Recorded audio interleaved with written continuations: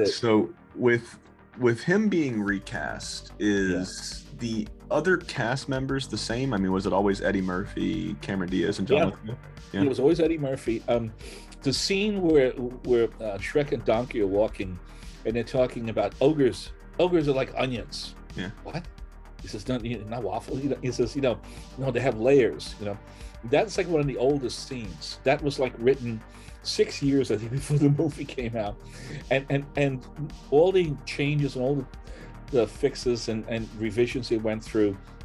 That scene stayed. It always stayed all the way through, which was nice. With Lord Farquhar, he was originally. I think they were looking at a few people. They were looking at William Shatner.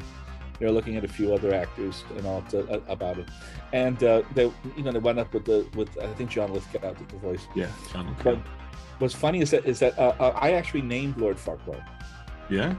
Yeah, Farquhar, because his original in the first draft script, his name was Evil Lord Hamilton, and I was like, well, that's nice, but Hamilton's not funny.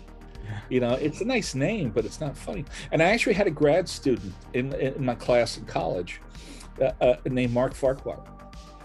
And I said, Farquhar is funny. Farquhar is a good name. and actually, Mark really loves it and everything. He's a professor now himself, and he answers his phone like, Evil Lord Farquhar.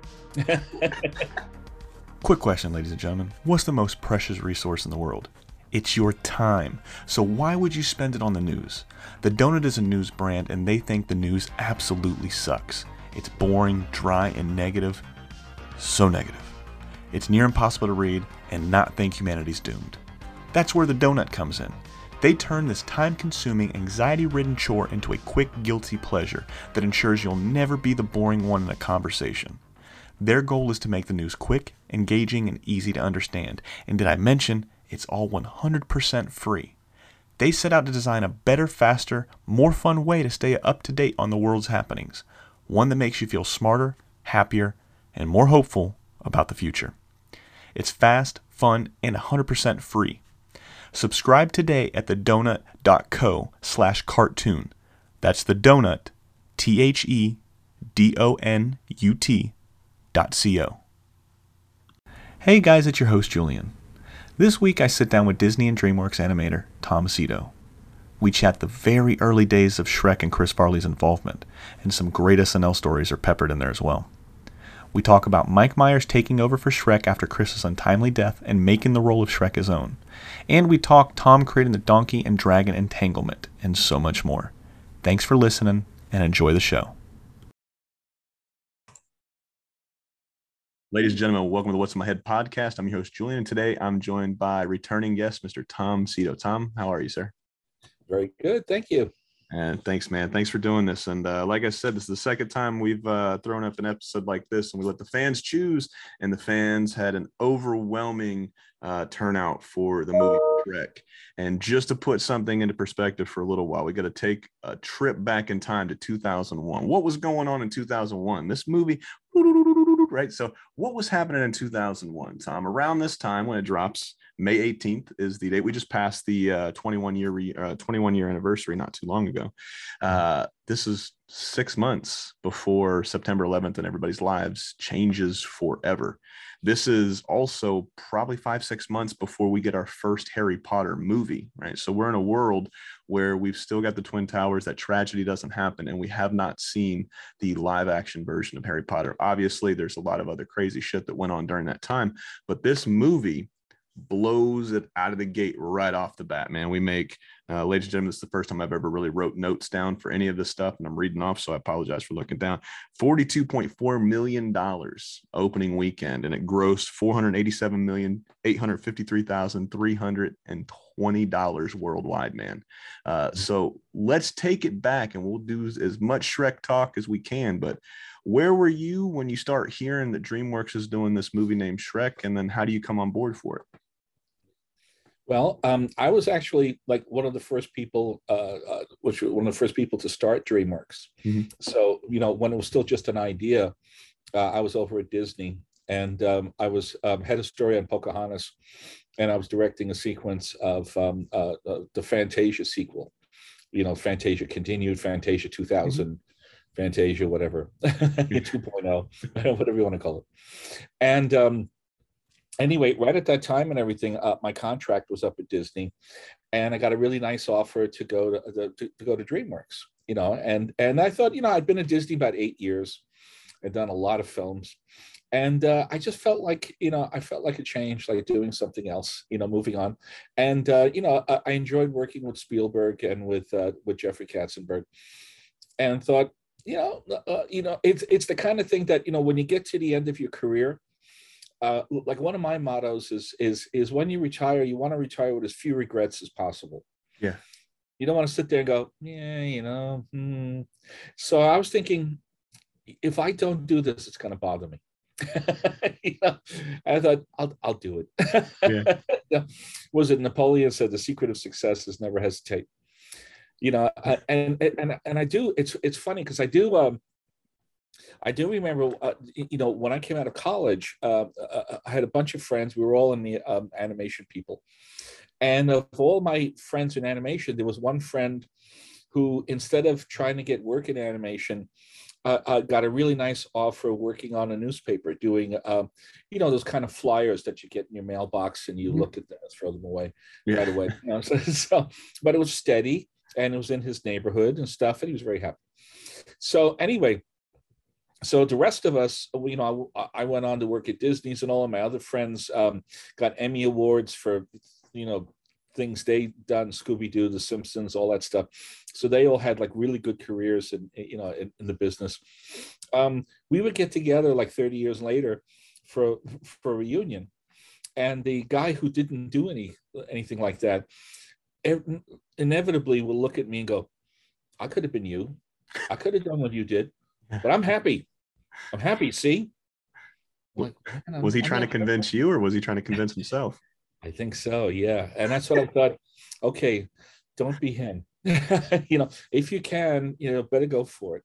Yeah. Then always wonder. So I went with DreamWorks, and DreamWorks was trying a bunch of projects. Like, they thought their big effort was going to be Prince of Egypt.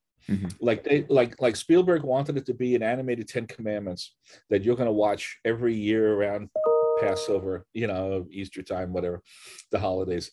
That it'll be a perennial, and they spared no expense, and they did everything they could to make that thing as big as possible, and it was okay. It did okay, And then the other films that they were doing, like Ants and some of the other ones, they had up and down, sort of success. There was some live action movies with George Clooney and, Deep Impact and a few of those other films and all, and they did okay. But, when DreamWorks started, they were like, we're going to turn out Lion Kings. We're going to do Lion King after Lion King after Lion King, and after a couple of years, it was like, okay, where is it? Lion King 2.5. Yeah. And actually Shrek was the one that just was the complete, no doubt, full on success, that did it. And but at the time when we started working on it, you couldn't see that coming. There was it went through a lot of rewrites. It went through a lot of changes. I mean, I've got here the original, if you've ever seen the book. Yeah. This is, right, by William Steig. It's like, paper thin. Yeah. It's like a couple of pages, and it's a one-note joke. It's like the old Casper cartoon, Casper the Friendly Ghost. Eek, it's a ghost. And Shrek is like, eek, he's ugly, he's an ogre, and he's like, yes, I am an ugly ogre. I'm very happy about that. And that was that's the whole book.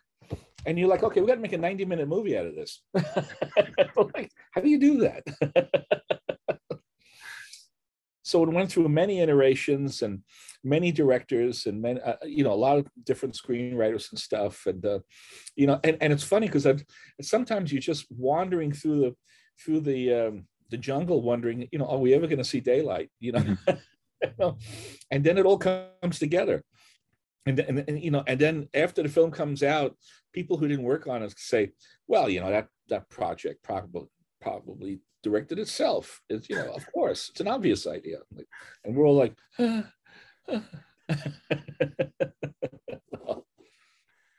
It's fantastic, man. So we've heard the genesis, and it's crazy to think that that thin of a book gets a 90-minute movie. Obviously, you guys are taking liberties, and you guys got to expand upon and build a universe and a world around it.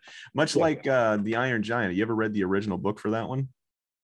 I didn't read the original and everything, but I know the story. Yes, it's very thin, just like that one. Very thin. Not a lot to go off of. Nothing really from the movie other than the giant and maybe a couple sequences. It's been a long time since I've read the book. Same concept. Very, very. You got the concept of the ogre. You got the concept of the Iron Giant. Build the world around it, right? So I've heard. Obviously, it's not a rumor because I saw you post something a couple days ago when it just hit the 21st anniversary for Shrek coming out, that Chris Farley was actually supposed to be the voice before Mike Myers, and the many rewrites and iterations and different creative crews that came on to finally direct this movie. But I've never really searched that story out. So do you know, obviously you worked on it, but do you know much about the initial concept with Chris Farley instead of Mike Myers? Do you know anything about that? Yeah. I mean, in the earliest versions and all, Chris was going to be Shrek, and really, Shrek is designed. He kind of looks like Chris Farley. Yes, he really does. He just doesn't have the longer lock of hair and stuff that Chris had. But I worked with Chris and was at a couple of recording sessions and all. Really nice guy. Really, if you remember the movie Tommy Boy. Yes, that one. That's Chris all the time. That's really him. He's not faking, and which is nice. Plus I feel really thin next to him. So it's a big guy. Guy. I'm a big guy. He's a big guy. Yeah, but anyway, very, very sweet, and he had some great stories. I mean, actually, it's interesting because this past weekend, when the Saturday Night Live season ended and a bunch of people have left the show and all, I remember Chris telling me, like he said, you can only do about 6 years on that show. And then you got to move on, just because at the time the schedule was exhausting. It was like 6-day work weeks. And then, climaxing in Saturday, which is like, you get out of the studio at 1 o'clock in the morning and you're buzzing and everything. And a lot of them used to go to a nightclub and party till dawn. Then you spend Sunday in an absolute coma, slowly coming back to life. And then Monday, you got to start it all over again. So it's really only one day off, So, I mean, since then, Lorne Michaels has put in like longer breaks and given his crew an opportunity to kind of like, make the schedule a little more reasonable. But it's interesting when I watch folks like Kenan Thompson and and some of the other, Cecily Strong, have been there for so many years, and it's like, wow, I mean, of course, the original crew, they were all on drugs, but that's, I mean, you didn't hear that from me, so I don't know them, so I'm pretty sure it's well documented. Since we're talking SNL for just a second, man, I know you said the last time you only listen to podcasts that you're in, but there's a really good podcast with Dana Carvey and David Spade called Fly on the Wall. Fly on the Wall, and it's pretty much just all SNL stuff, and they go over how in depth and how rigorous and how strenuous that schedule is. And they were talking, they wouldn't do anything until Tuesday. They wouldn't write anything until Tuesday. Monday, they meet the guest that's coming on to host. Tuesday, they do a legitimate all-nighter. They don't start writing until 7-8 o'clock at night. They go and lock themselves in a room, and they're on typewriters back in the day. So they're in typewriters typing this shit out until 3, 4, 5, 6 o'clock in the morning. They're sliding shit into people's desks or under people's doors and stuff like that. So hearing the schedule specifically just on the writing side alone, because David was a writer for a little while, and so was Dana. But it was crazy hearing that. I didn't mean to cut you off, man, but no, not at all. But no, it's true. It's true. Yeah. It was a good book too. Done by a New York Times reporter called Backstage at Saturday Night Live. That he talked to a lot of the principals and a lot of the Dan Aykroyd and all the big folks, Chevy Chase and everything. So it's very interesting because it is a cultural phenomenon, that it's been around for so long. But yeah, Chris was part of that group, and Chris was very funny too, because I remember Chris could take material that I didn't think was that funny and make you laugh anyway. Because he brought that Tommy Boy intensity, like there was one scene and I use this as an example in my class about how you interpret soundtrack and how you work with actors. And there was this one scene, a proposed scene in an early version, where Shrek is at a peasant's fair, and these peasants are having this open air fair, and Shrek shows up, and they go, "Oh, Shrek is here. He's disgusting. He's going to ruin the whole party. I wish he'd go away." So they're doing all these things to drop hints that he should go away. They're trying to push him, away from the fair.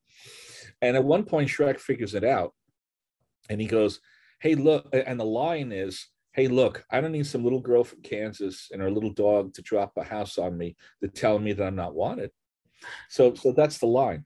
So when I storyboarded it, I played it more dryly like that. Like, "Look, I don't need a little girl from Kansas and her dog to drop a house on me."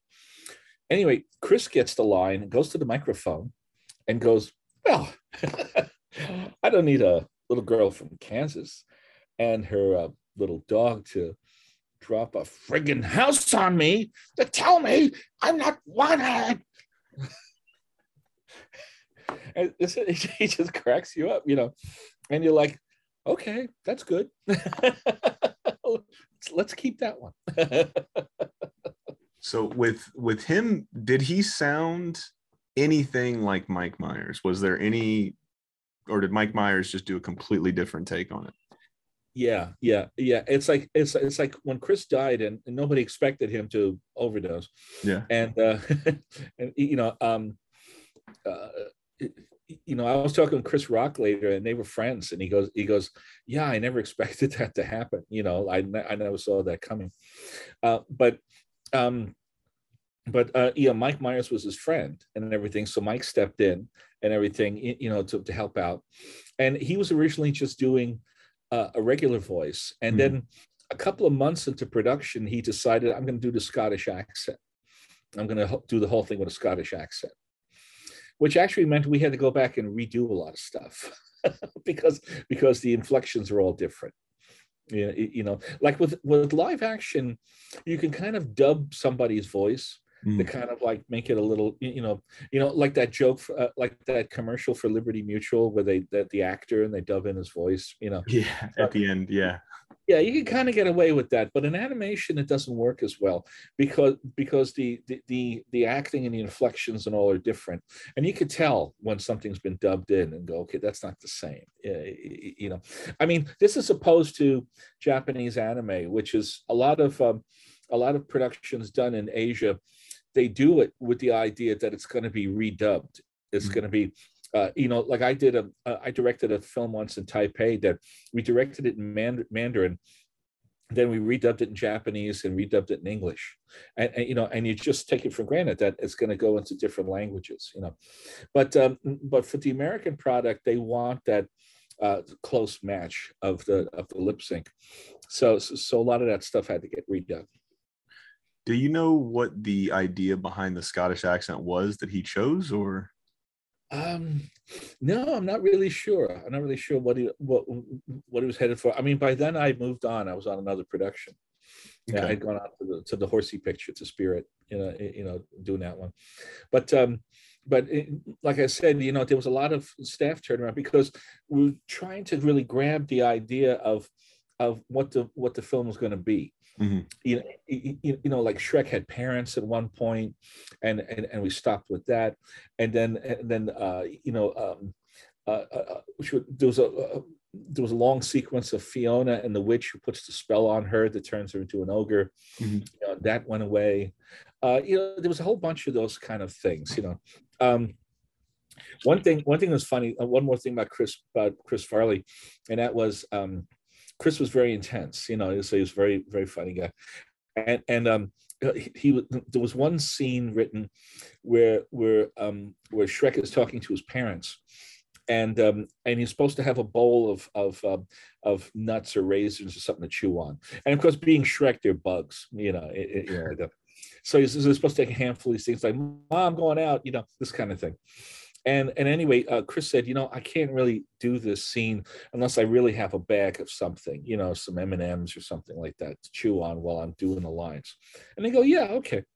So they went out and got a bag of peanut M&Ms, Mhm. but they're the kind of cinema bags. They're not like a normal bag of candy. They're like those big ones. Right? Yeah. In 1 hour, Chris went through 3 of those. Jeez. He's just like, and you're like, slow down, man, slow down. He was like that. Everything was like 100 miles an hour. So.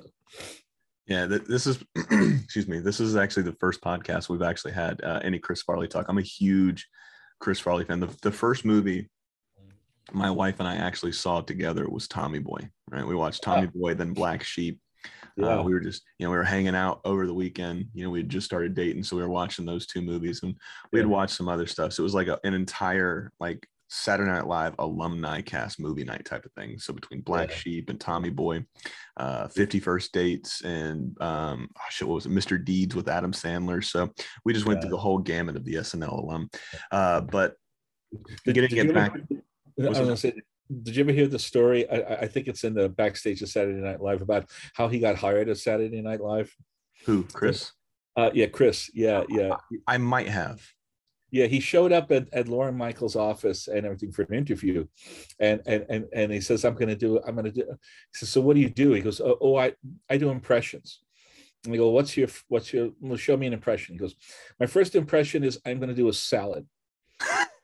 And he goes, what? And what he does is that he strips completely naked and sticks a leaf of iceberg lettuce in his ass and puts 2 pieces of tomato on his nipples. And Lauren goes, you're hired.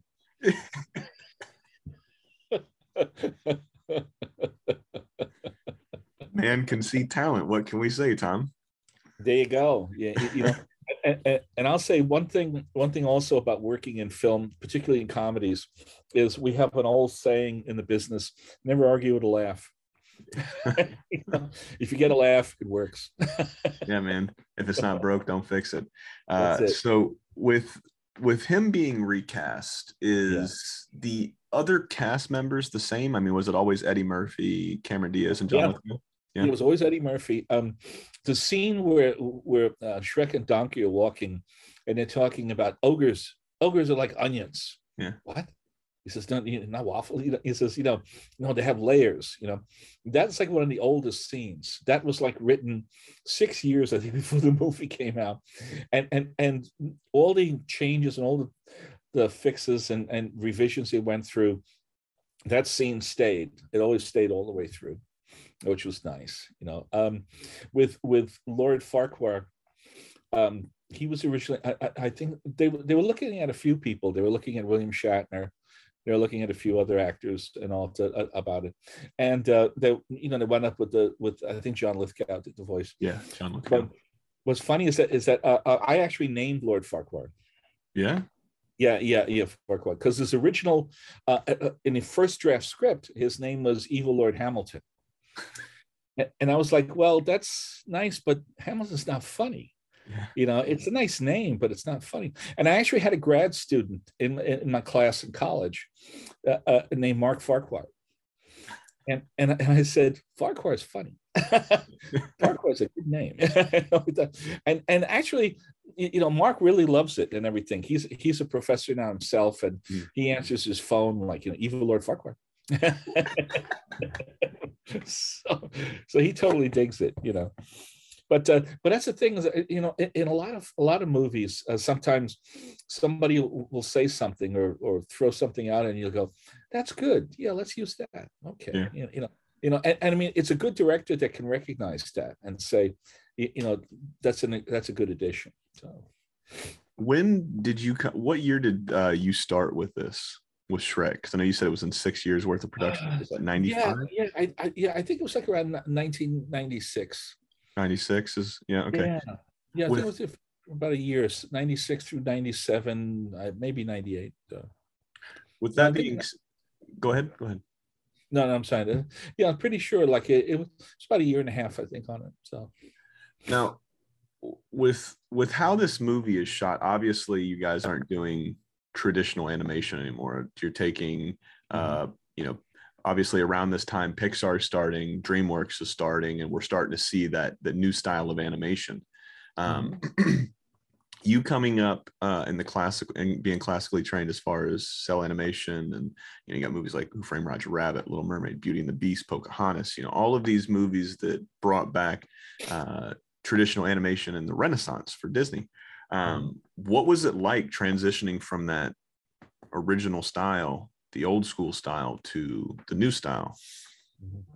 Well, yeah, it was still very much in transition at that point. The whole thing about Disney and DreamWorks, having a rivalry because of Eisner and Katzenberg, originally. When Disney had the relationship with Pixar, which DreamWorks was looking around for, like, we got to get a 3D unit, and they started to put one together, but it wasn't as easy as just going, oh, let's just go out and hire a bunch of 3D people, because it's new technology still so new. There was a company up in the Bay Area called Pacific Data Images, PDI.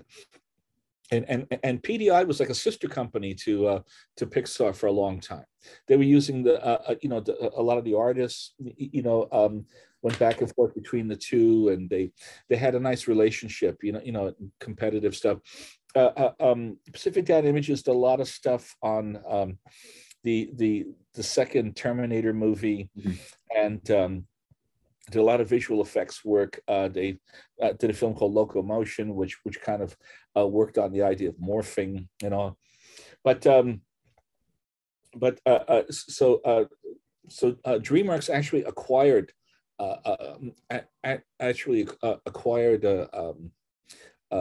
Pacific Data Images, and while Disney and Pixar set up this system of separate administrations. So there's like Disney is in Burbank in Southern California, and Pixar's in Northern California, and they have their own management team and their own staff and all. DreamWorks decided to basically, digest PDI. They basically like bought them, and then it became DreamWorks North eventually. But they were a very successful 3D company. Early on too with Shrek, originally they were pushing this idea of real-time motion capture. So it's like there was a couple of guys who had this technique that they'd worked out. And remember, all this software was still very new at this time, and the software was basically, you would have an actor and in the mocap outfit, and then everything he did would turn into real-time animation. And they were thinking like this, like it's much easier to do now than it was 20, 30 years ago, 25 years ago. But so this first technique, they had this thing to do Shrek, but the problem was when you actually saw the footage, it had an air of unreality to it. Like Shrek looked like H.R. Puff and stuff. It's like it's obviously a man in a suit, like it's a man in a fat suit. It's wiggling around and everything like that. And then just as a balance, they put somebody next to it that had that they did normal keyframe animation to do, and the keyframe stuff looks so much better than the real-time mocap. So they were like, okay, so we're gonna throw that technique out. Let's punt on that one, and let's stick with the keyframe stuff. And so like I told you the first talk we had, I'm very new, and I'm still, every day you're not learning, you're dying, right, man? So you got to learn every day. So keyframe animation, obviously you teach this for a living, so I'm not asking you to do what you do for a living and teach me keyframe animation in the short time we have. But like footnotes, man, what is keyframe animation? Okay. So keyframe animation is, the way you design human movement. It's like, let's say I'm going to do somebody throwing a baseball pitch. So it's like I do this key, this pose, this pose. Okay, got you. So that's key, like that. So the beginning and the end of an action. So the way in action. So if I'm hitting a hammer or something, it's like 1, 2. Got you. Like that. So that's 3 keys. and then and then you put in the in between motion so that it fleshes out the movement. How fast it's going to move and everything, because something can move very rapidly, something can move very slowly. So now, is keyframe animators, is that generally the more experienced or veteran animators? And then, because I know you said in between they do all of the obviously the motion in the ocean of the all the range of the motion, excuse me, but is the keyframe, is that generally a more experienced veteran animator on that team? Or yeah. That's usually the senior people. That's like the Frank and Ollie's, and Gotcha. the top guys, the Glenn Keanes and stuff. Those are the keyframe guys. And then you have assistants, and you have people to clean up your stuff, to make sure that the character always has the same 3 buttons and always has the hair goes to one side or whatever. And then you have in-betweeners who put in all the in-between drawings and stuff.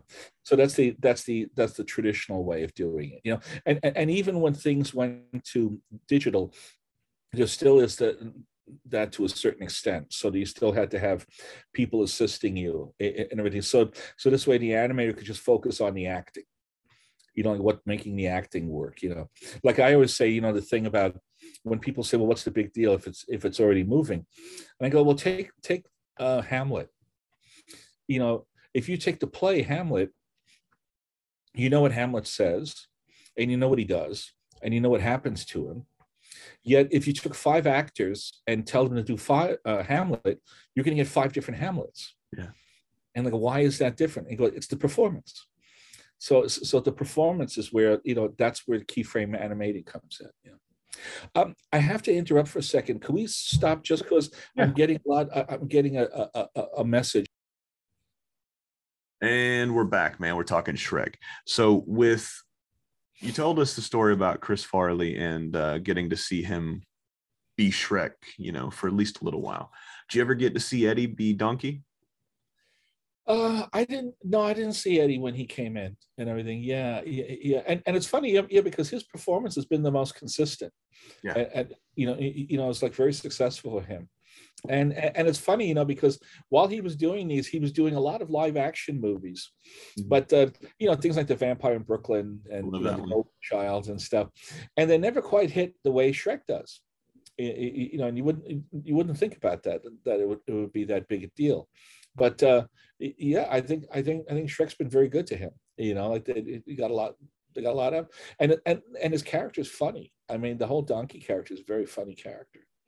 He really is, man. I think he brought back waffles, man. If I've known anything from that movie, he made waffles trend. I'm a waffle guy.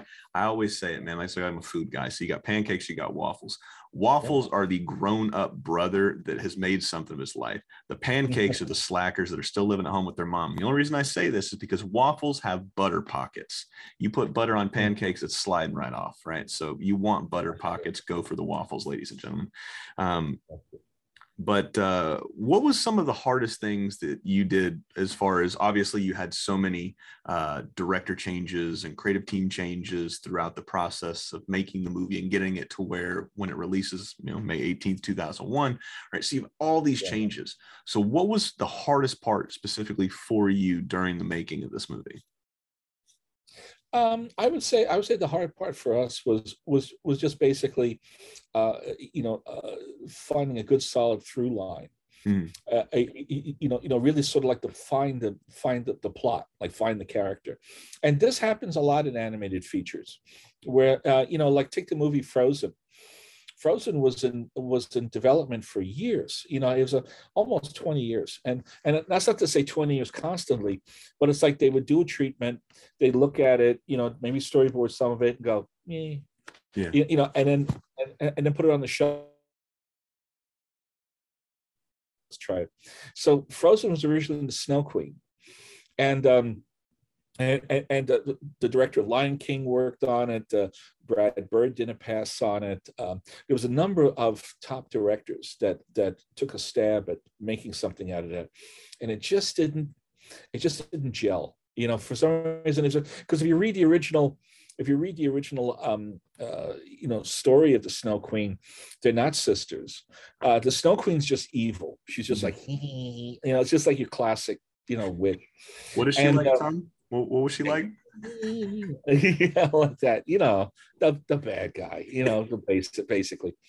And and that's a hard thing too, because when you're doing story, is that when you're trying to define these characters, because like we always say, bad guys never think they're being bad. They think they're doing the right idea. Respect if you read the memoirs of famous Nazis, like Joseph Goebbels, like left a thick book of reminiscence, and you actually read his writing. He sounds like a nice guy. Yeah. He's just doing horrible things, but he takes the staff out for a beer after work and gives them a Christmas bonus and buys presents for his kids. And then he does horrible things. Yeah. So when you're thinking of villains that are just like, evil, it's kind of like, it's kind of dull. So you want to find an interesting spin on the villain. And then the danger, of course, always is that sometimes you can make the villain so likable, like Darth Vader or something. Like everybody's like rooting for Darth Vader, like, that happens too.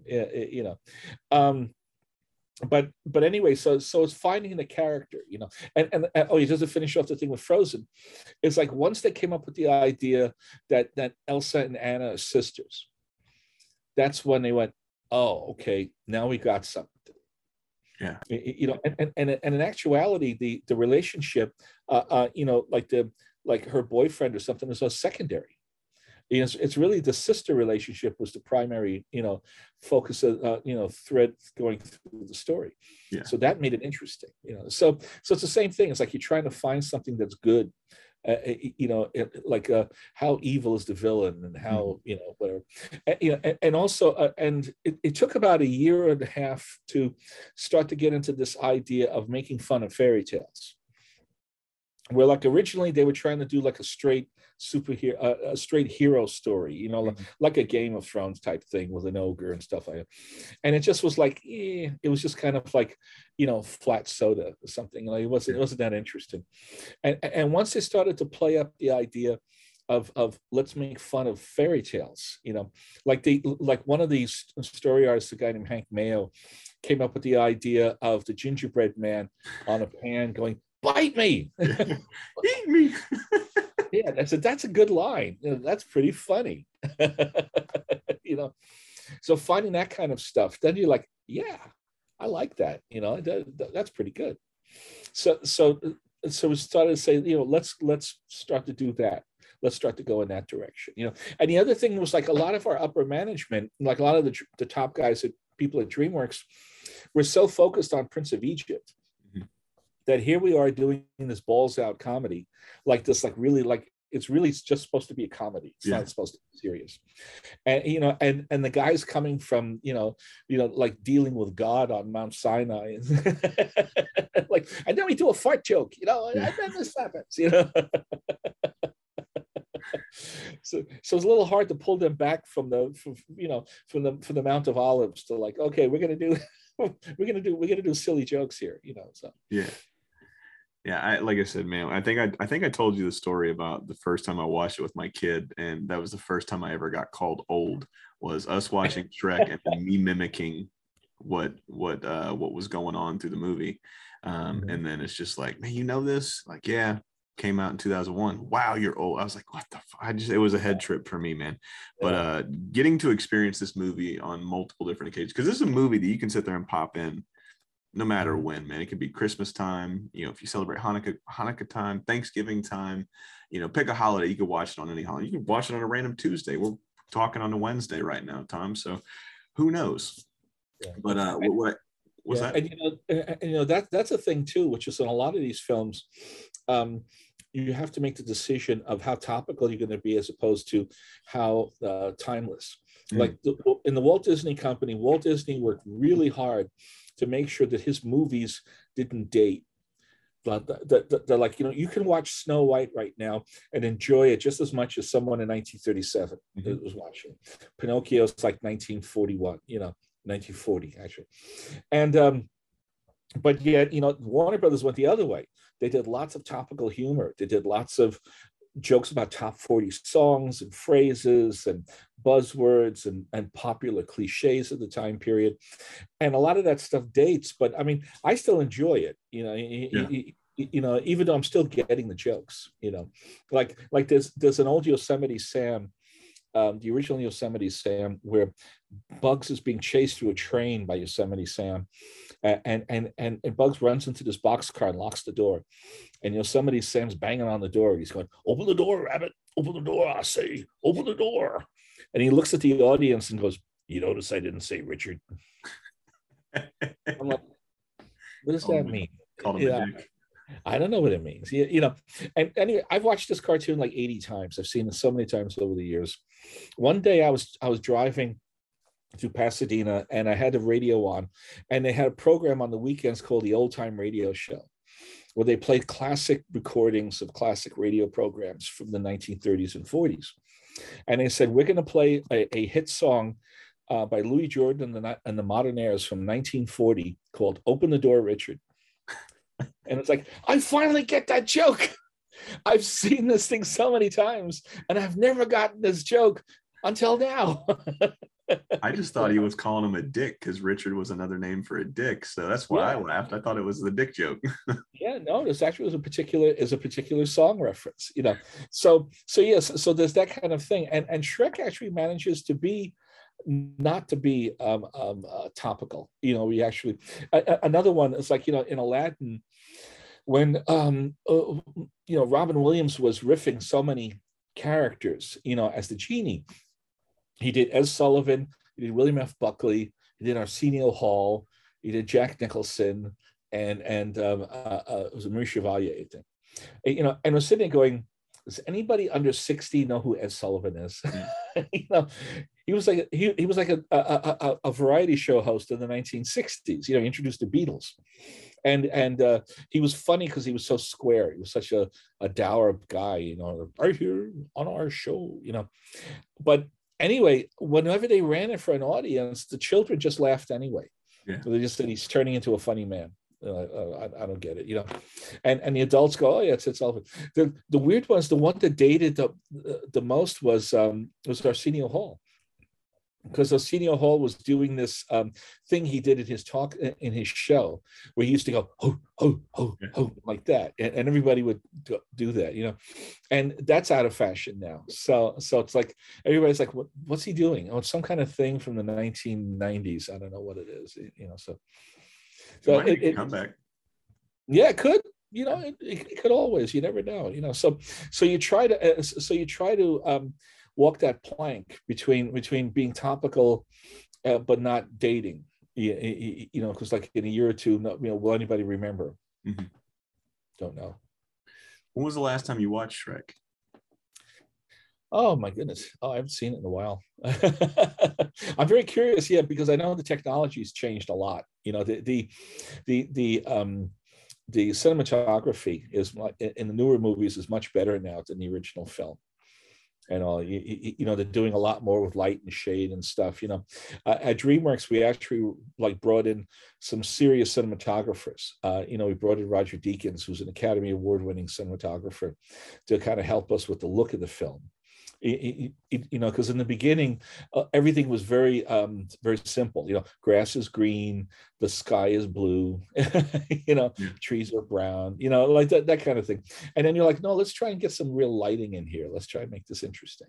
So it's it'd be fun to see the first Shrek. And I know that the human beings were always like a little, they kind of look like those sort of bendies you used to get in a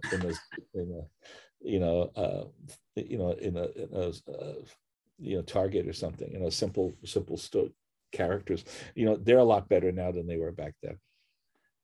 I just went back. Whenever I have somebody on, we're doing something that I really want to talk about, I make sure I go back and rewatch it or re-listen to it. Just do something where I can refresh my mind. Mm-hmm. And going back there, looking at that movie, probably hadn't seen it in maybe 2 years or so, but I'm watching it. And then it's funny that I start picking out stuff that I didn't see prior. I'm like, oh shit, I didn't get that reference when they were making fun of that. Like, I started looking in the backgrounds now, and I don't know what it is. I've had this talk like 4 or 5 times. I bring up backgrounds so much as of late, but I'm looking in the backgrounds to see, like, did somebody sneak something in? Did somebody hide something? Did somebody pass something off? Like, what is somebody sneaking in the background, or what are they doing in the background? Because your eyes aren't really drawn to the background most of the time. It's supposed to be to that one character, that group of characters that are on there. They're driving the story. I just happened to keep looking in the background and then seeing all of the food puns that they were doing for like Taco Bell, Burger King, all that different stuff that they're putting in there, and they're putting their little fairy tale spin on it. Like I said, this movie holds up 21 years. Yeah, 21 years after the release, man. It's a fun movie. Anybody can watch it, from kids to adults to, you know, anybody, right? Looking back now, obviously you said you haven't seen it in a little while, but you got a favorite part in this movie? Yeah. Actually, I designed. I'm the person who created the relationship between the donkey and the dragon. Really? That they fall in love. Yeah. Where'd you get that idea from? But believe it or not, it's funny, you know, because the original sequence was designed like the battle in the castle when the dragon and Shrek and Donkey are chasing each other around the castle. That was designed by a fellow named David Lowery, and David is one of the best storyboard artists in the business.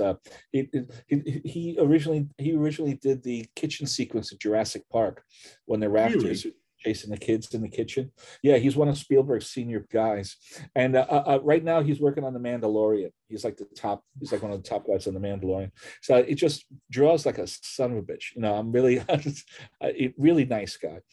And but anyway, so Dave had done this whole thing, and in the original script, the dragon corners the donkey, and is going to kill him. And you know, the donkey can't get away, and Shrek pulls on his tail, and he run and they turn around, and they fight some more.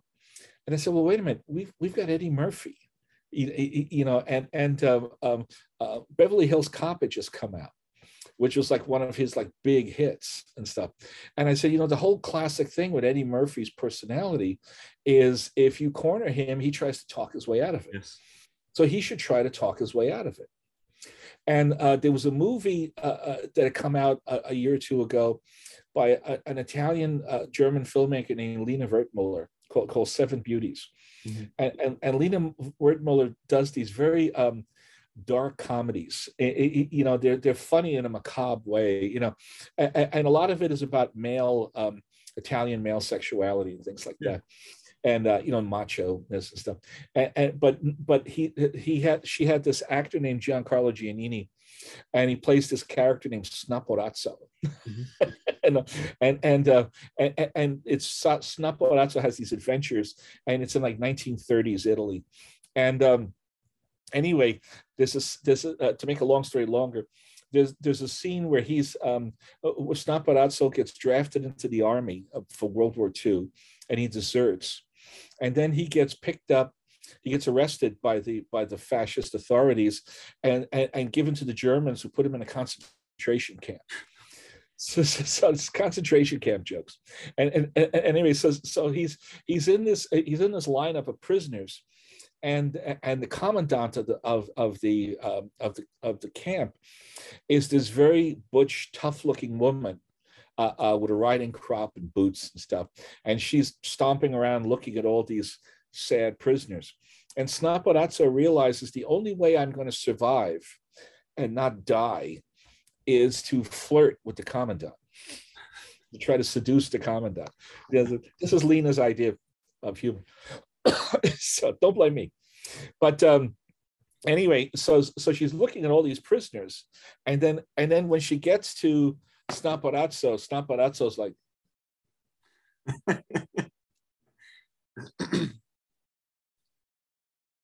you know, like he's flirting, he's making eye contact stuff.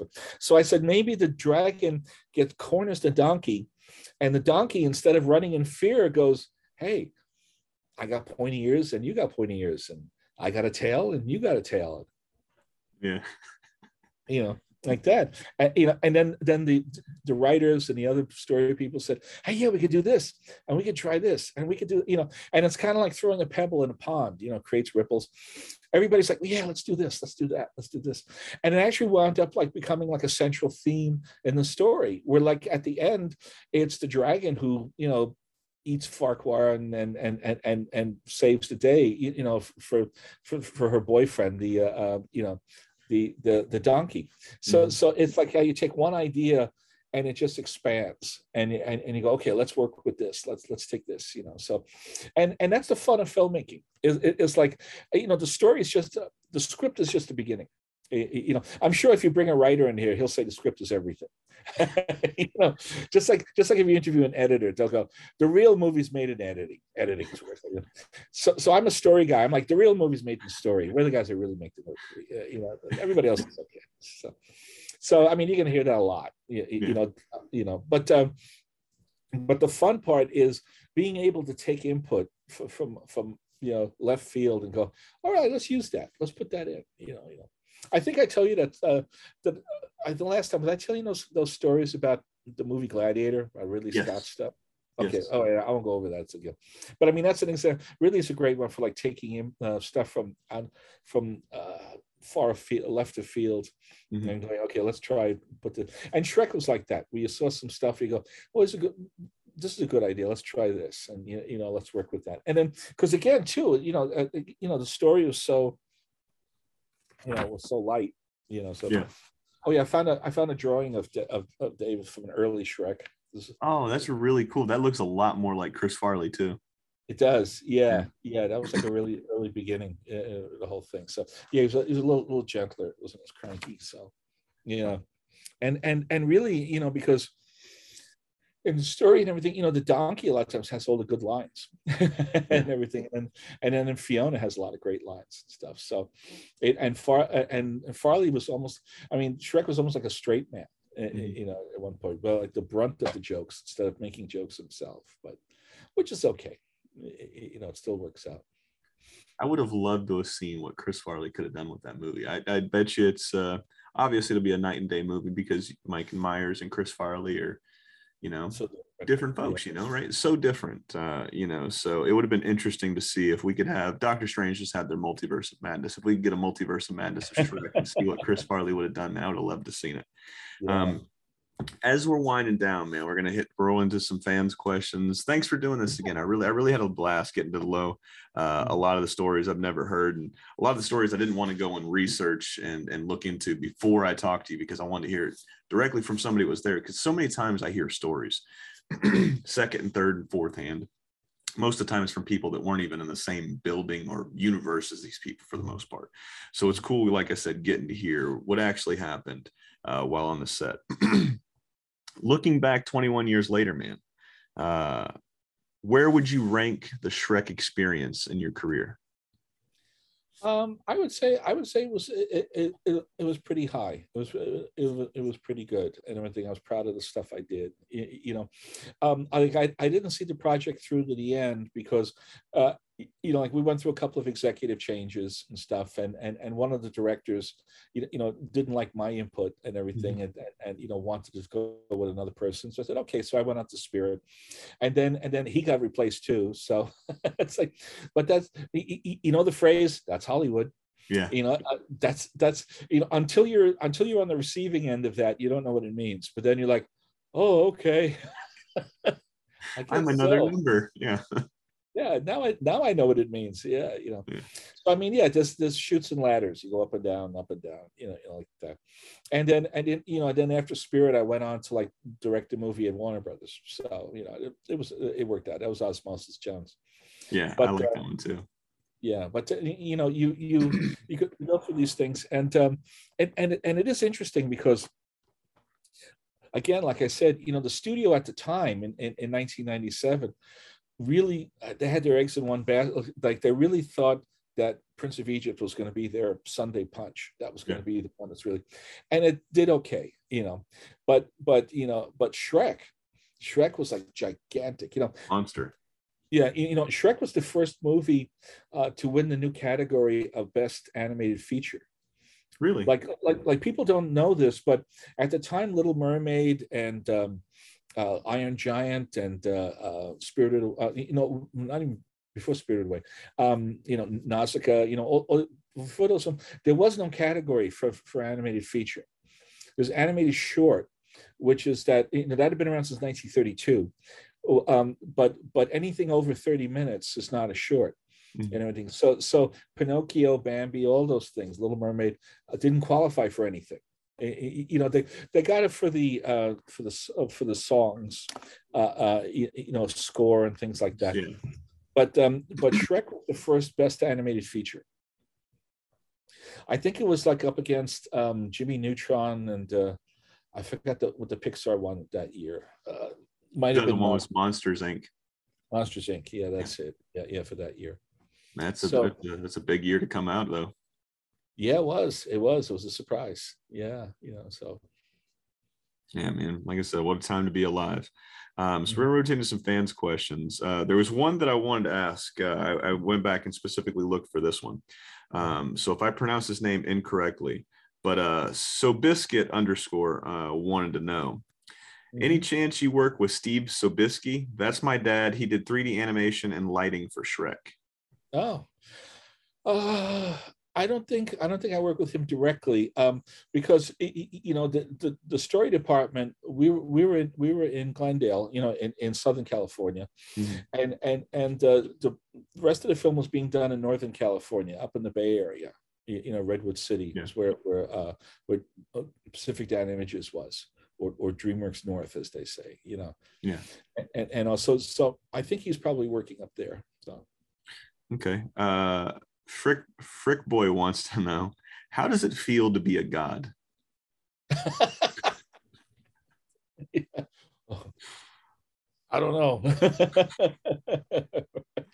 All right. Yeah. We got closed out on it. I didn't get this one's name because I took a snapshot of it, but how did the original Shrek script differ from when Chris Farley was still the voice of Shrek to the current version where Mike Myers is the voice of Shrek? Obviously, we talked about the many changes, but was there a distinct change that you could probably point to that comes to mind?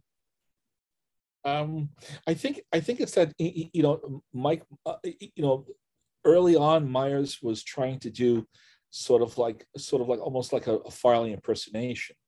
And Farley was famous for losing his temper over stuff. Always go like no, ogres are like onions. They're like onions. And that's his delivery. That's funny. And after a while, Mike figured that I can't just impersonate him. I've got to find my own character here. And he really went and created his own character with the Scottish accent and all. And that was the one that he wound up going with, And it's interesting that both he and Eddie Murphy just kind of, lived on those Shreks and everything. You didn't see that many live action movies, he was doing. He was just doing Shrek 3, Shrek 4, Shrek 5, and it's fine. Like we were talking earlier, we were talking about The Simpsons a little bit. And that is, when you have a success, let's ride it out. You hate to just like walk away from something that's working really well. Absolutely. Where are we at? Yeah, I mean, have you ever seen movies where you're like, I want to see more with these characters? Yes, all the time. I felt that way. I think the one that was with me was the Peter Weir movie, Master and Commander, with Russell Crowe as the Sikh British captain, and with the fighting ship from the Napoleonic Wars. When that movie was over, it's like I want them to keep going. I want to see more stuff with those guys, And they never made a sequel, and of course, well, the famous one for me is Who Framed Roger Rabbit. It's like everybody wanted a Roger Rabbit sequel, but it's like, for one reason or another, it never happened. I heard something not too long ago. I can't remember what podcast it was on. It was a newer animation podcast. And I might just be conflating this with something else. But I want to say I heard a story on there, or I read it somewhere, where they were going to be jumping forward ahead. It was World War II era. And there were Nazis involved, as far as like Roger had to fight back the Nazis. Yeah, that was one of the versions and everything. Like Roger Rabbit takes place in 1947, Mhm. which is after World War II, about 2 years after World War II. And the sequel they were talking about was going to be a prequel. They were going to go to like 1939 or 1940. So how Roger met Jessica Yeah. was that was going to be the one of them. And one of the people working on it was a guy named Joe Ranft, and Joe was like a lead story artist at Pixar. It was like one of the best of the story artists in the business and everything. Very intelligent man, very good. And he tragically died in a car accident in 2005, which is a shame, because he had a lot more to. I think he had a lot more stories to tell, but he was working in part on that. And yeah, the problem always with Roger was that Roger was owned right down the middle between Amblin, Spielberg's Amblin, and Disney. And you couldn't do anything with the character without the both of them agreeing. Yeah. And it's kind of like asking, Blackbeard and Captain Kidd to get along on a job. It's like after one successful job, that's fine, but then another one, you're like, and they just couldn't really kind of work it out, fortunately. And then, and at the same time, Robert Zemeckis, at the time, didn't want to make sequels. Like he said, he himself, because he had done Back to the Future and he had done Romancing the Stone, and then he was doing Forrest Gump, and he was like, I don't want to spend the next 10 years, the second 10 years of my career making sequels to the first 10 years of movies. So he talks about a sequel, but then after Bob Hoskins died, you're like, it won't be the same. Yeah, it really wouldn't. It'd be like the same thing with the Harry Potter movies I alluded to earlier. It's very, very difficult. I don't know. I wouldn't even want to think about stepping into the shoes of whoever had to do a prequel, Alan Rickman. Rickman. Yeah. I try to think of something other than this, but he was a real motherfucker when it came to that role, man. He crushed that. Like, that is my favorite character in both the movies and the books because of the portrayal from Alan Rickman. I mean, he transcended that screen from watching that and then going like anytime. I don't know if we had this talk. Doing these podcasts, you kind of confuse or misremember who you might have had to talk with or what you might have had to talk about. But did we talk Mark Hamill and Kevin Conroy from Batman the Animated Series at all? Our last time? No, not really. No. So whenever I read comics, I go into my comics every Wednesday. Whenever there's a Batman comic, the voice I hear when I'm reading those comics is Kevin Conroy.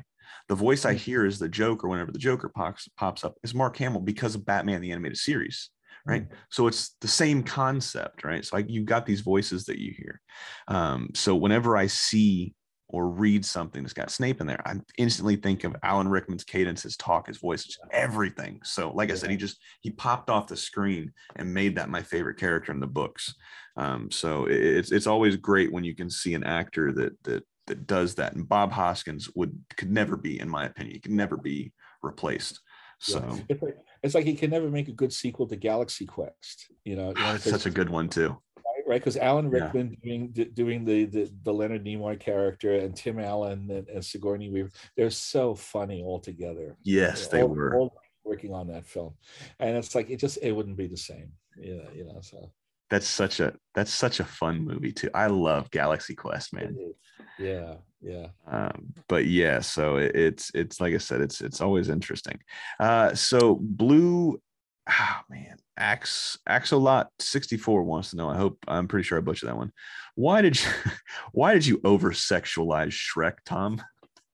Me? I didn't do anything. He's a sexy guy. Hey man. Well, us heavy set people, have a natural, male energy that I think they call it dad bods, Tom. There you go. That's it. Like, got to think for man breasts,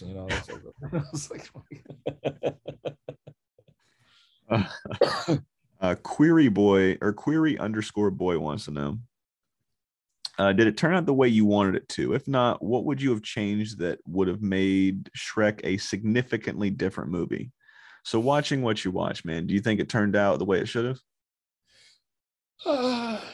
Yeah, I think Yeah. so. I think so. You know, like whenever you do one of these kind of films, you have to decide how much is accurate and how much is farce, and even when you're making fun of stuff, you know, like somebody like Terry Gilliam, you know, in his movies, like if you look at his you know things like you know, Life of Brian and Holy Grail, Monty Python, and Monty Python Jabberwocky, you know, Gilliam actually is really into history, Mhm. and his historical scenes actually look a lot more realistic than a lot of serious movies, you know. Yeah.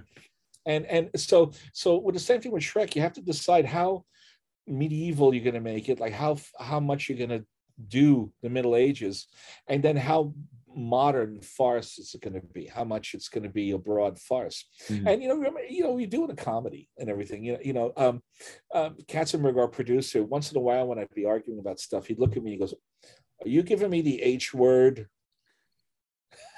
Like, I don't want to hear that, you know. Like, don't bother me with accuracy, you know. So, and you know, I can respect that, you know, because it is like people aren't coming to the theater for a history lesson, you know, and they want to be entertained, they want to have fun, you know.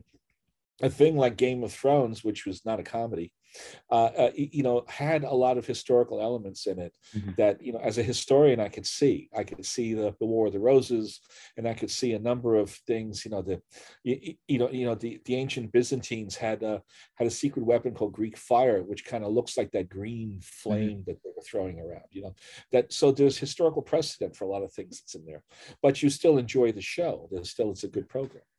And you know, and then you know, you look at again too, like when you think like, well, how much of it do I want to make it into you know, how broad do I want to go with the comedy? And I think at a certain point you had to do that.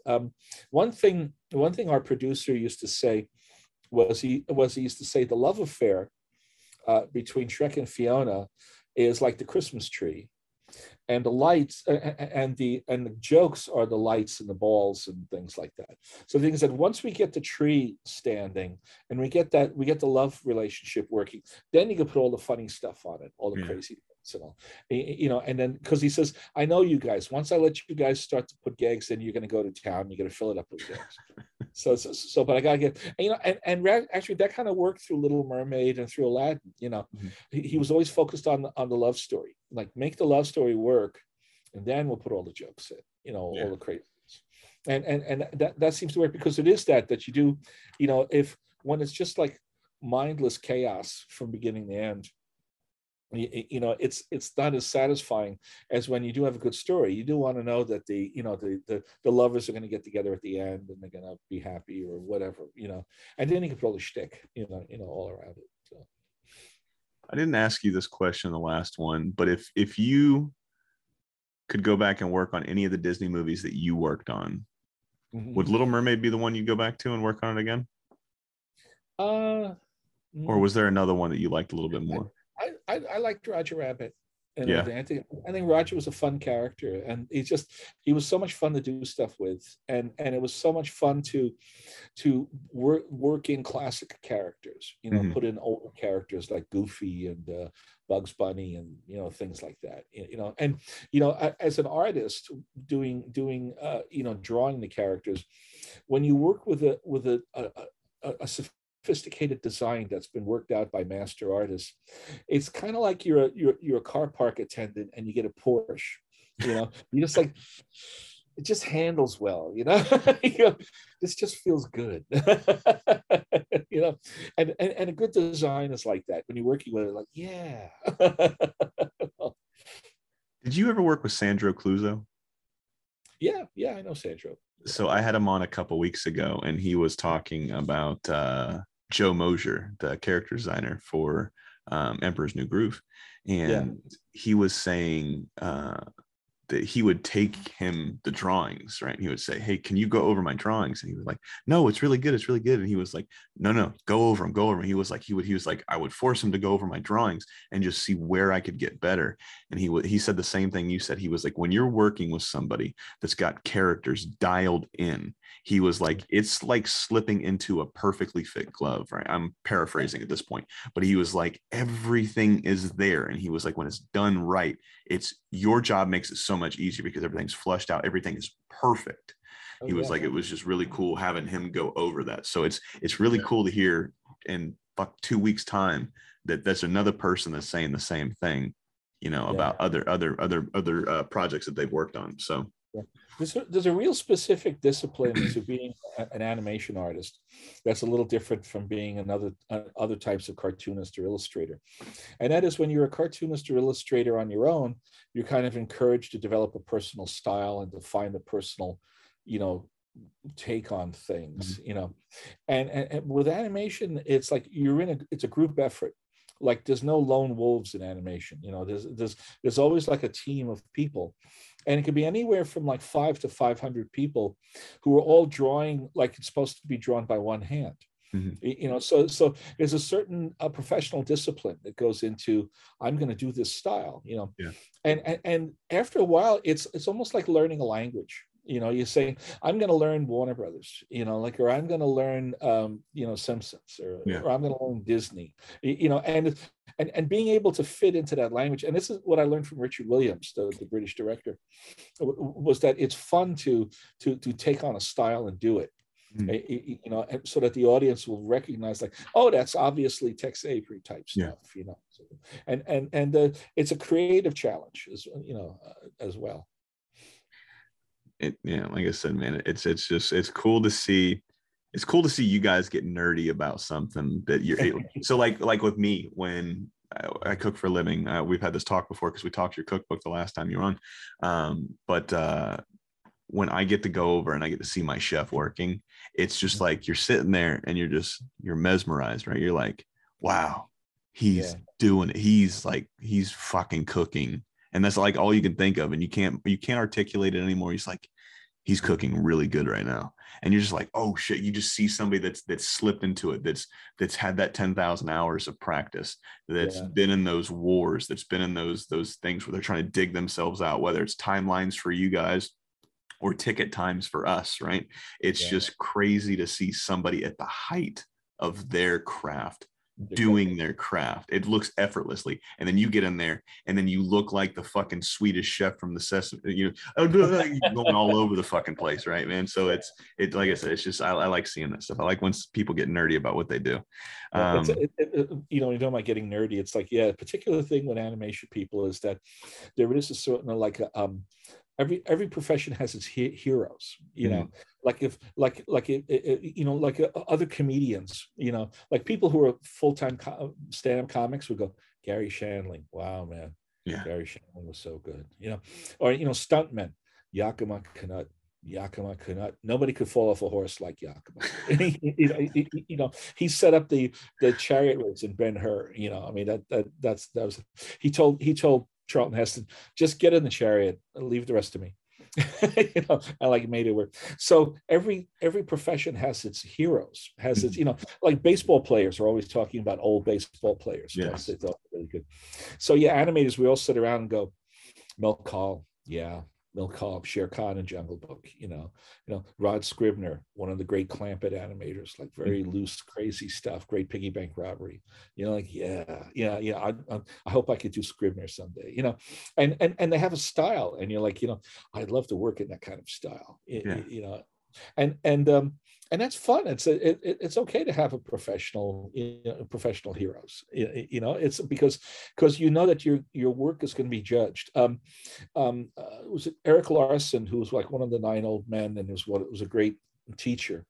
He used to tell of all those young pups, he'd say, just remember your scenes are forever. Which means years from now, like you said, it's like 20 years later, somebody's going to put on the TV with their kids and they're going to watch your program. they're going to say the same thing. So that's why, like, you don't want to crap it out, because it's going to be there forever.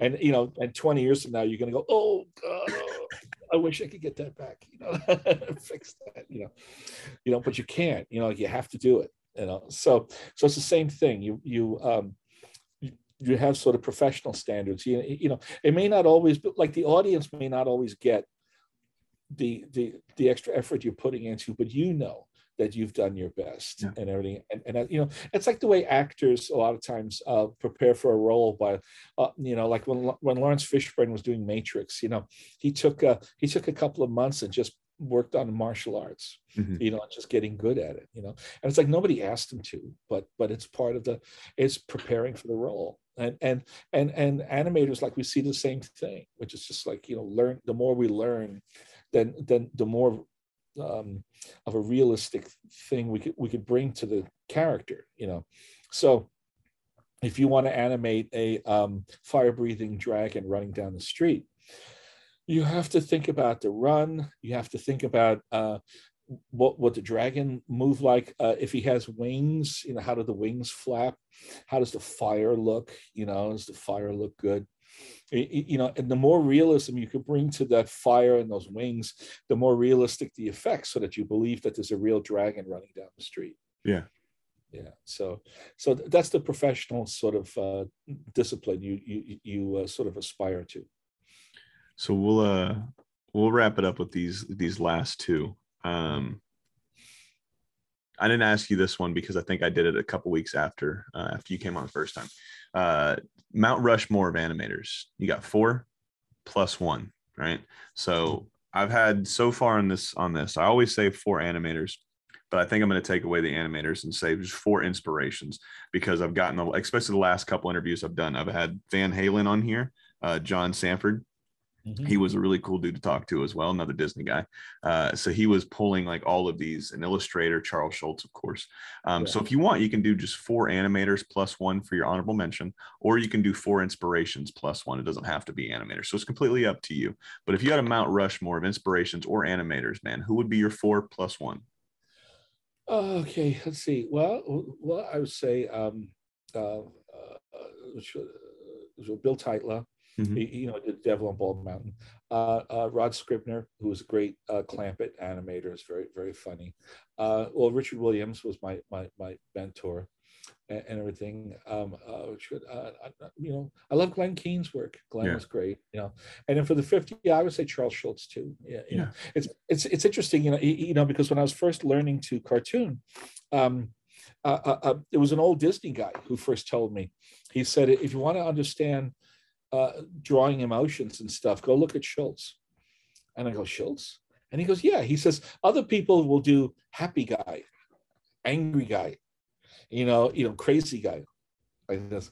He says, Schultz does complicated emotions like melancholy and vexation and ennui, and does it with 2 dots on a line. Like he does these very complicated emotions, and they read on the face just so simply. And actually, if you go up to Santa Rosa, you go to the Schultz Museum and look at his stuff, he worked very hard on that. Like he didn't just like doodle it out. You can see that he fixed it and fixed it and fixed it and changed it until he got it exactly the way he wanted it to look. And and so he really labored on those things to make them look, like I think Gertrude Stein said, it takes great effort to achieve simplicity. So it doesn't look like it's simple. And that's also where, like, Schultz never let himself be ghosted. Like he never let other people draw his characters. And the animation is different, but in his own comic strip, when he was dying, he closed the strip. He just said, I'm not going to have somebody else do my characters after I'm gone. And like, okay. I gotta respect. I actually had the curator for the Charles Schultz Museum on. I think it was beginning of the year, and I don't know if I've showed you, but it's nice. Woodstock. I've also got Charlie on that side on my hand. So I'm a huge Charles Schultz fan. So I can't wait to get back out to the West Coast, because that's like the first stop I want to make. I want to do that one, and I want to do Walt Disney Museum, the family Yeah, the museum. Disney Museum is good. Yeah. And then when you come down here, you could go to the Motion Picture Museum here, Yeah. which is it's not even a year old yet. I think in September it's going to be a year. But yeah, I was an advisor on the Motion Picture Museum here too, to kind of help them out with their animation stuff and all, and yeah, the Disney Museum is great because yeah, I was there at the beginning of the Disney Museum, and originally I thought, oh, it's just going to be like 11 rooms of family photos, But it's got good stuff. It's got good displays, and they're very aggressive with their shows. Like they rotate like shows. Yeah. Like I think Andreas Deja is helping them with a show right now. I think it's about 101 Dalmatians. Yes. But it's gonna have some great stuff in it. And they got a multi-plane camera and all there, and there's a lot of good exhibits in it. So. Yeah, we've to watch that one so many times now. 101 Dalmatians. So when we had the second kid back in last July, it was, you've had kids before, so you know how it is. One person gets in the shower, one person's got the baby, and then one person comes out, and you switch round table type of thing. And so whenever she would be in the shower, I was either watching Samurai Jack. I'd watch one episode a night, and when I finished that, we pretty much watched, because at that point he was not sitting up by himself, but he was becoming more aware of his surroundings. So we started watching anything on Disney. So 101 Dalmatians was playing religiously, and my top one has always been The Jungle Book, but 101 Dalmatians specifically is starting to grow on me so much because of the influence from UPA. When I had Linda Semensky on a few weeks ago, we actually talked about 101 Dalmatians, UPA quite extensively, in the New York Illustrators. So those two in particular, man, it's just like when you see that one, and then when I hear somebody talk about it, when I had Floyd on a few months back, and he was talking about it, just getting to hear so much about that, it's starting to become like, it's starting to encroach that number. It will never surpass Jungle Book, but it's starting to encroach and get a lot closer and close that gap. So it was so interesting about them, and it's like, I'm not part of the Disney company anymore, so I can say what I want. But but what I thought was funny was that Walt Disney never liked UPA stuff. That's crazy too. He wanted like more Pinocchio. He wanted he liked the 40s style. And so kind of passed him by. And Ken Anderson was one of the designers who did a lot of work on Dalmatians. And Walt just rode him. He's just like, I don't like this. This isn't working out. I don't. What's so good about this? And all this stuff. Anyway, he actually drove Ken to Ken had a heart attack, and he survived. He's okay, but anyway, after the movie comes out, and not only is it a financial hit, it's a critical hit. And like snootier like newspapers like the New Yorker or the New York Times and stuff are saying this is a bold new design direction for Disney to go in, and it's modern and it's exciting, And it said that Walt went and visited Ken in the ICU, he goes, Ken, maybe you're right. You want a cigarette? But he's like, thanks, Walt. I mean, thank God, like Ken recovered and lived another 35 years, and and he was they were all happy. But he actually outlived Walt. So. But again, there's always that kind of creative thing, differences about what my taste to your taste or whatever. So. Yeah, it's such a beautiful movie. Like I said, it's grown on me so much. I mean, like I said, we probably watched it at least once a week for the last 10 months, and I'm not getting tired of it. So there's something there. And this is the last question, Tom. Yeah. You're an author, you're an animation historian as well as a historian as well. So what we like to do is the Mount Rushmore is the one I always bring in. I also do book recommendations. So I know we talked some books last time you were here, especially your cookbook, which is quite delightful, ladies and gentlemen. Make sure you click on the links below, or you follow Tom on social media, and you can get all of his books. That one right there. So this one was actually inspired by you. When we talked about your books, I had to throw this in there. So ever since your episode, I've been asking anybody that's on, is there two books as far as animation goes you think every fan of animation or anybody that's working in the industry should have on their shelves? Oh, me? Yeah. Oh, see. Well, let's see this. I mean, there's so many good books, anything I've written, first of all, and I think there's a couple of good ones. I always liked. There's a book by a fellow named Jack Kinney, Mhm. and it was Walt Disney and Other Assorted Characters, and it's out of print right now, but I think you can get it on Amazon. Okay. And Kinney was a story artist director who did a lot of was a top guy at Disney. So I think he did a lot of the sport goofies. He did Hockey Homicide and things like that. And but he was like one of the first people to have the courage to show Walt Disney in a less than flattering, like his cranky phase. Mm-hmm. Like he would come in a bad mood with a cigarette, and he'd be tapping like he'd be tapping the armchair, like, okay, what am I looking at, and he would catch him in all his moods, and it was nice to see, because the guy's a real guy, I mean, I run into this a lot of times, sometimes with Disney historians, that there's always the Saint Walt crowd, where like Walt Disney is God on earth, and like he walked on air, and I mean, I knew Mark Davis and Frank Thomas and Art Babbitt and the people who knew him. And he was a normal guy, I mean, he smoked, he liked the cocktail after work. He passed wind at both ends. He's a normal person. He's not an angel. And so when I heard things that sounded like a normal guy, I found that very interesting. Just to see the real person. Because it doesn't always come out, because the studio likes to make heroes and legends, and they're perfect. Like, I mean, actually, it's like, I remember when Floyd was a consultant on Saving Mr. Banks, Mm-hmm. the movie where Tom Hanks plays Walt Disney. We were joking. I said, are they going to show him smoking? He was a chain smoker. I mean, he never saw it on camera. That's because he was very specific that you would never see him with a cigarette in his face. Just like John Kennedy liked to smoke cigars, but you never saw him with one in his face. That was very deliberate. But the old guys would say you could tell Walt Disney was coming because you could hear a smoker's cough down the hall. You'd hear like, ugh, ugh, ugh. Oh, Walt's coming. And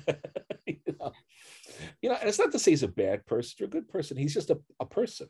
Yes. Like, it's a real person, and that a real person could create such wonderful things, and create so much memories and things for people, that even decades after his death, people are still talking about his contributions. That's a great thing. It really is, man. And what was the other one? So you said the Jack Kenny one. That one actually came up a couple talks ago as well. So. Oh. Yeah. Good. Yeah, that's a great one. Yeah. Oh, you want another one too? Yeah, we'll give you your 2 recommendations, and then we'll get to Tom's book that he wrote recommendation. Which one are you going to recommend this time? But what's the first one from somebody else? Yeah, check it. And then sure. Seamus Culhane's I think what's his name? I think it was like Walt Disney and Other. No, the first one was Walt Disney and Other Assorted Characters. Seamus's memoirs was very good too. Mm-hmm. Because the thing with Seamus was that he went through he started in the silent period. I think he was like a runner or something at the Bray studio, and then he started at Fleischer's on when Fleischer's went to sound. So he was on all the Betty Boops and all the early stuff, and then he went over to Disney and was there for Snow White, Pinocchio, and all. And he also did some of the earliest TV commercials. So he went through a lot of stuff. I'm having a brain. See, this is the thing about when you're in your 60s. Suddenly, like all these things, like I don't remember the name of that one, but he has some great stuff. Yeah, his book From Script to Screen is very good as a how-to book as well. Beautiful. And then what's Tom's book that he wrote's recommendation? Because you gave us a recommendation for the cookbook last week. Which one are you recommending this time? All right. Well, my computer history one is good. I did this. My first one was called Drawing the Line. Drawing the Line. Yeah, and it's actually, believe it or not, a labor history about animation, but it's just about the relationship between artists and employers, and and it originally started with I knew, like, in 1941 there was a very big strike at the Disney studios. It Mhm. was all the artists strike, and the artist chose up sides. You're either for Walt or you're for the union, and and a lot of artists, even in their old age, were still mad at each other, Yeah. depending on whose side they took, that May, of 1941. And, we don't, it's not as well documented today because the strike was settled around September. And then a few weeks later, Pearl Harbor happened. Mhm. So that kind of like knocked everything, upended the game board and had to start all over again. Yeah. But when I talked to the artists who lived through it, it was the most important thing that ever happened to them. And I learned all this different stuff about the backstage of Hollywood sort of industry, and how different things would happen. So like Walt Kelly, who created the character Pogo, he was a Disney animator and all, but he left because of the strike, and he decided, okay, I'm going to go into cartoons, and the guy who created Dennis the Menace was originally a Disney artist, and he left because of the strike. And there was a strike at the Fleischer Studios in 1937, and there was an artist there working named Jacob Kupferberg. And when the strike happened, he said, well, I don't really like doing animation. I want to go back to my first. What I really want to do is I want to do comic books. Mm-hmm. So he left and changed his name to Jack Kirby. Wow. So, that's where, yeah. So, I mean, you're learning these little things like, wow, I didn't know that. That's insane. That's worth the price of admission right there. That story right there.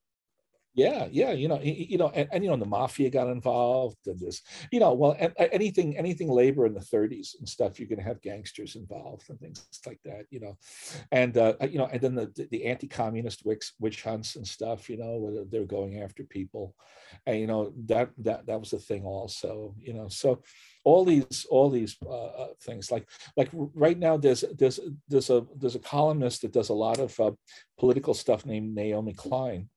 And her uncles was Izzy Klein and Phil Klein, who were Disney animators who were very involved in the strike and got blacklisted during the McCarthy period and stuff. So she has this lineage of political artists going back. But it's very interesting to read all this. When I first turned in the manuscript, the publisher actually called me and said, "Did all this really happen?" Yeah, it did. Oh shit! Yeah. Have they done a documentary on this yet? On this era? Not really. There's a little bit. I mean, I'm in the American Masters Walt Disney series. The one on PBS, American Masters Walt Disney, and I think they talked to me a lot about the strike. And I talked to them a great deal about it, and so we got some of it in there and everything, as well as the McCarthy stuff, But have you tried pitching a documentary for this? Yeah, not myself. I'm just like, other people could do it. Nah, man, it's got to come from you. You wrote the book, bro. You got the manuscript right there. That'd be a really cool documentary. Yeah. I mean, the problem is, it always breaks down to who has the rights to things, and properties, and a lot of times the studios don't like to talk about bad things that happen, with their studio. It's like they only want to talk about good things, and and that's okay, because I'm, like, I didn't say Walt Disney's a bad person. Mm-hmm. I'm just saying, he was doing what he thought was right, and the strikers were doing what they thought was right, and it just didn't, and they didn't mix together. So, but I mean, like Art Babbitt, one of the strike leaders, he created Goofy. Mm-hmm. He was like one of the top guys, and one of the other top guys, Bill Melendez, created Charlie Brown Christmas. Yeah, and did we talk about Bill? I'm not sure if we did. So Bill Melendez? No, I don't think we talked about him, but like I said, I'm a big Peanuts fan. We might have mentioned him like through our many talks that weren't recorded and stuff like that. So we might have talked about it then. But what were you going to say about Bill Melendez? Well, the great thing about Bill was that Bill's funny because his his father was an officer in the Mexican army and sent him to Los Angeles to go to college in the 30s, and he decided to stay. And Bill's real name is like Jose Guatemoc. Like he has like 5, 6, 7 names, the whole thing. And it's funny because at one point he was an animator at Warner Brothers on Looney Tunes. Like after the strike, he went to Warner Brothers, and the studio sent out a memo saying they circulated a memo saying no more nicknames. You have to put your formal name in credits. So Chuck Jones became Charles M. Jones, and Frizz Frayling became Isidore Frayling. And Bill, just to be a wise guy, would use 2 more of his names. So whenever you look at the credits and you see GW, G Melendez, J Melendez, JC Melendez, GWC Melendez, it's like it's all him. It's just Bill. He's just being a wise guy just to do it. So I noticed that because I'm rereading Chuck-a-Muck, because there's certain things that I remember from talking about last year, 2 years ago, whenever I read it, but I was misremembering, and I kept hearing other people say stuff about specific points that Chuck talked about in Chuck-a-Muck. So I'm going back and highlighting the stuff, and then finding out that some of the shit I listened to both on YouTube and both on other podcasts, they were talking out of their ass, at least coming from the guy that was there, his side of the story, right? So, but I was wondering why, because on some of the cards you'll see, because they got the pictures in the book, they were saying Charles M. Jones. I was like, man, did he just want to be official, or why didn't he go from Chuck? So it started out as Chuck, and then after the strike, it went back to Charles M. Jones. Yeah. It's just the studio just being a wise. Being a hard ass about stuff. Did they ever go back to letting them put in Chuck Jones, Frizz Frayling, and all that? Yeah. Oh, okay. Yeah, I mean, it probably changed with the regime of producers. Whoever was running things, and also that stuff like that happens all the time. It depends on what particular potentate you have over you for a while. So, and they move on, and we keep drawing cartoons. So beautiful, man. The wheels keep on moving. Yeah, one of the stories Chuck loves to tell, because everybody used to make jokes about Jack Warner, Warner Brothers and everything. It's just there's something about him everybody loved to make fun of. Oscar Levant was the one who said, one day an empty taxi pulled up and Jack Warner got out. So that's the kind of level. But Chuck loved to tell the story about.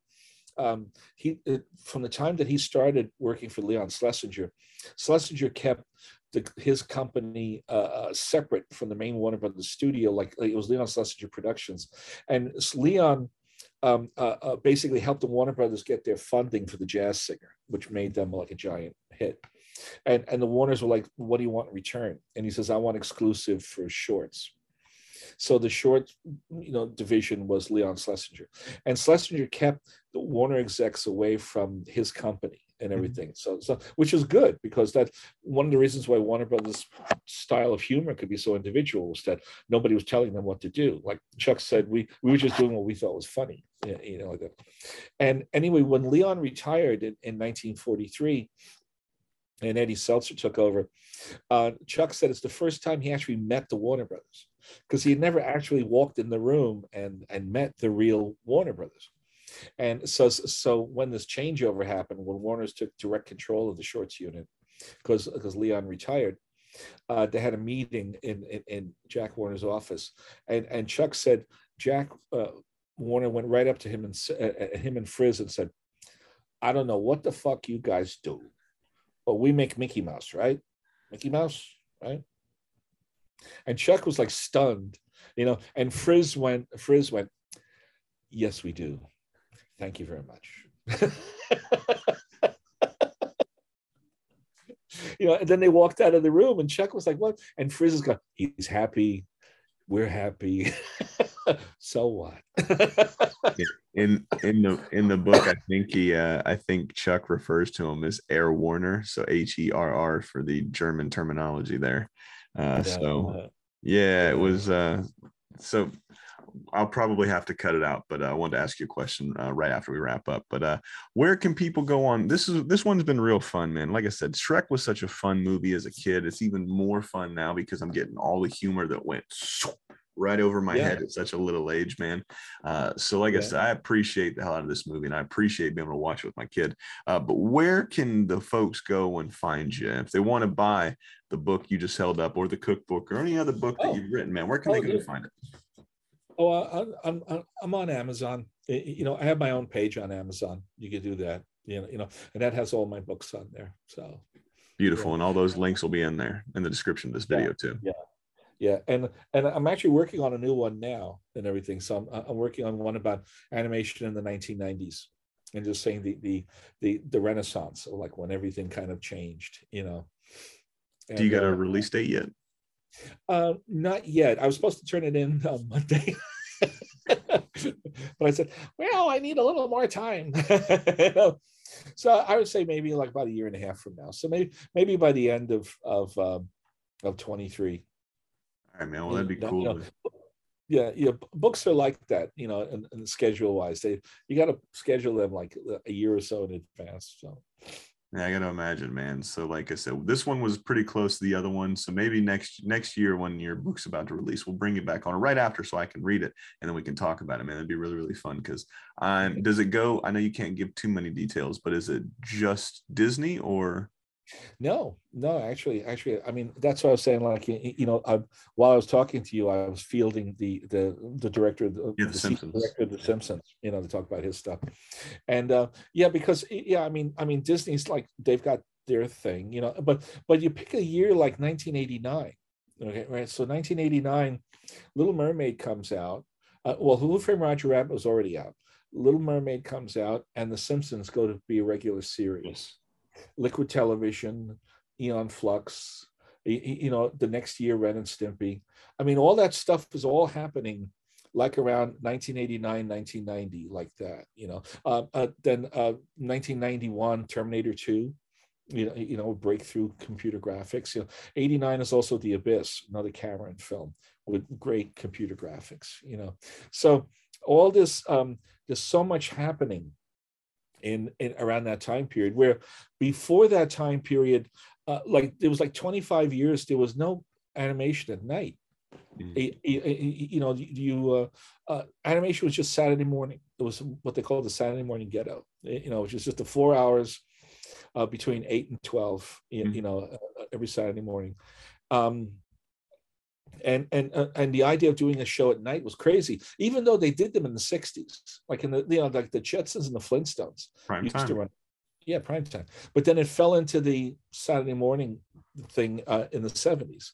And so, when they were pitching to James L. Brooks and Barry Diller, we got to do The Simpsons as a nighttime show. They're like, what? There's no such thing, and now it's standard, because you got MTV with liquid television, and now there's adult animation. When in the 80s, if you said adult animation, people know what you were talking about. They thought that's crazy. There was no such thing. Cartoons are for kids. And the idea that and so it's like when Little Mermaid and Beauty and the Beast came out, you would go to like a Wednesday night screening at like 10:30 at night, and there's a line to go into the theater, and it's all adults. There's no children, and you're like, wow, that was a new thing. See, like in Japan and in Europe, adult animation and adult comics is not a big deal. They were doing it all along. I mean, there's a great tradition of Japanese manga, for adults, which is fine. But in North America, it took a little time to re-educate the public, and I think it's, it had to do with like all the stuff that we watched when we were children, and now it's older. Yeah. And you still like it. But also there was that re-education that adults will watch animation and enjoy it just as much as children will. And just because it's animation doesn't mean it's just kids. So you have something like Archer, or I don't know, whatever, Bob's Burgers, or BoJack Horseman. They're all very sort of adult themes, even though they're cartoons. So Absolutely. Well, I'm really looking forward to it, and I hope you delve pretty deep into the Cartoon Network side, because that's probably my favorite era of animation. Well, like I said, Tom, and all those links will be in the bottom, so you can click and go follow Tom on all the social media pages, as well as check out his Amazon pages. Check out the descriptions. All you got to do is point, click, and go and buy a book. Well, like I said, Tom, man, this has been real fun. He's been Tom. I've been Julian. This has been a What's My Head podcast, and this has been another piece of your childhood. Good night. My guest next week is resident cartoon junkie and the host of the Animation Destination podcast, Brandon Jones. Enjoy the teaser. Yeah, My God, is it beautiful. It's so good. That episode 10 is one of the best episodes of anything I think I've ever watched. The Slave of the Scorpion is one of the best episodes of anything, because like I'm loving that show all the way through. I'm like, this is a great show. I'm loving it. These great little episodic things. And then suddenly from out of the water, plot just enters, and just like they throw all the plot at you. They've expanded this world. It's not just like a prehistoric world. It's like actually it's this isolated prehistory kind of world, and now you've got this other stuff over here where you have these like ancient Arab Muslim cultures, and there's a giant demon lord who's trying to enslave them, and it's like, oh, this is gonna be amazing. And then they cut all that off before season 2, and I'm just flipping tables. Can't wait for it to happen. Oh, super stoked about it. I cannot wait for season 2. I'm glad you